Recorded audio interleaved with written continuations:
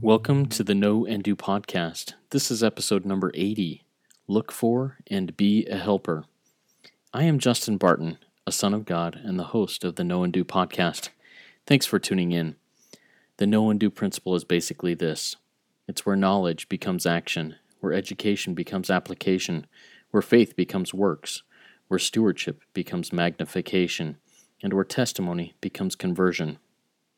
Over the last several months, this podcast has mainly been just me sharing what I learn. I am now ready and excited to bring the listening audience into the Know and Do world. If any of the Know and Do episodes or Facebook posts have inspired a change in your heart or driven you to do something different in your life, I would love to hear about it. The plan is to do some How I Do What I Know quick interviews of 10 to 20 minutes with regular people just like you. If this pertains to you, I would love to hear from you and have a discussion with you. To contact me, please email me at knowandopodcast@gmail.com. Now, it's important for me that I share that I am not a perfect example of the Know and Do principle. I also do not pretend to be an expert on doctrine or on any of the subject matters that will be shared. I only claim to be one of God's children, walking through life the best way I can figure, and just trying to be better and sharing what I experience. So if you have found Know and Do to be a positive influence in your life, please subscribe to and review the podcast. Also, come and check us out on Facebook and like the Know and Do page.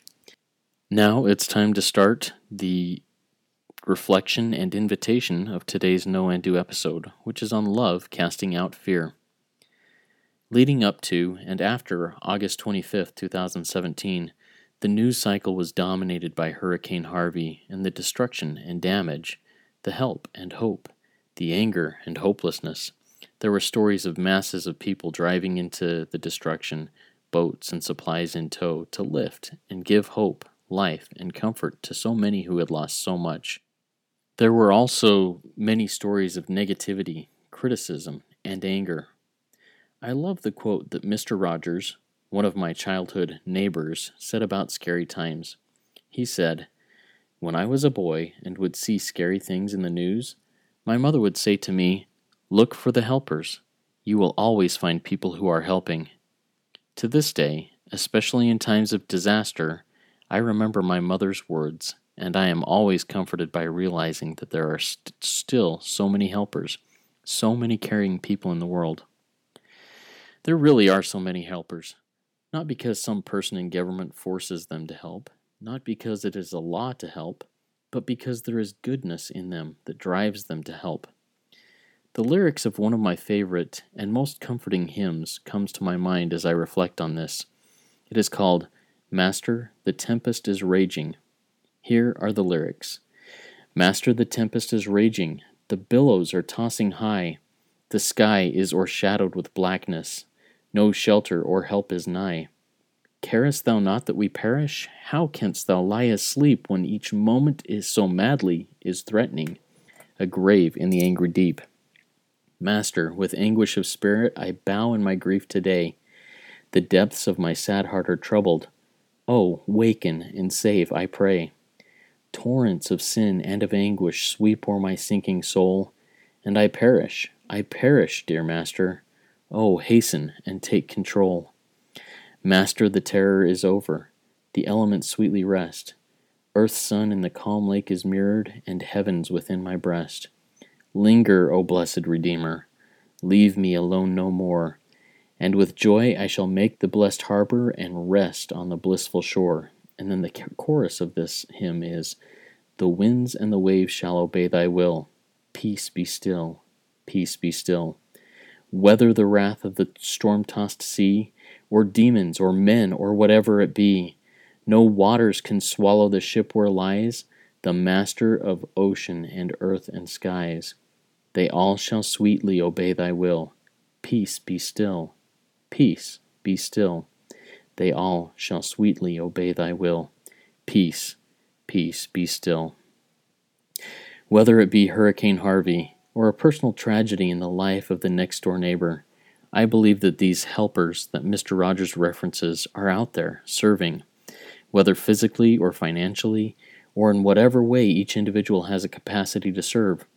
I believe that the lives of those crying out, "I perish, oh hasten and take control," are blessed and lifted by these individuals in the same way they would be if Jesus himself were in those little boats going from place to place, being out on the rescue, or if he were walking next door to comfort a sad friend. I, for one, while sitting in my dry, comfortable home, am grateful for the helpers, for those who, of their own free will and choice, are sacrificing much to help a neighbor. For who is my neighbor?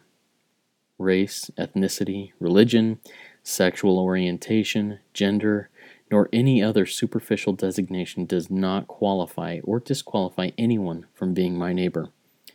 There will be times where I am the helper. There will also be times where I need to be helped. My prayer is that I will always be willing to be a helper, and that there will always be others willing to help. That hearts won't go cold and bitter in cynicism, criticism, anger, hate, and malice. My experience is that the best heart softener is recognizing my own weakness and eternal need for help, humbling myself, or being humbled by exterior influences that drive me to my knees and cry, "Master, with anguish of spirit, I bow in my grief today. The depths of my sad heart are troubled. Awaken and save, I pray." I have tried this, and testify that the winds and the waves of life do obey his will, and that peace can and will enter my life each time I allow him to hasten and take control. The invitation today is to commit to be a helper and not a hinderer or skeptic, to be grateful for whatever help I or any other person or organization chooses to give in any and all situations. If you have experienced a change in your heart and feel to act on what you have learned, get out there and do it. Let that light shine and become the agent of positive change and love in your circle of influence. As always, my experience is that the key to peace and happiness in life is knowing Jesus Christ and doing as he teaches.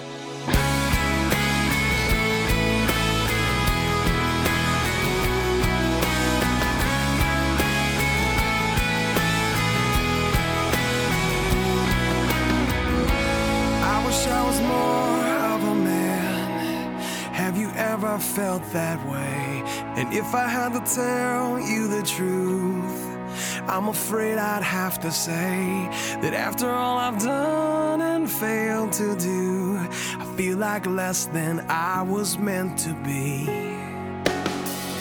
And what if I could fix myself?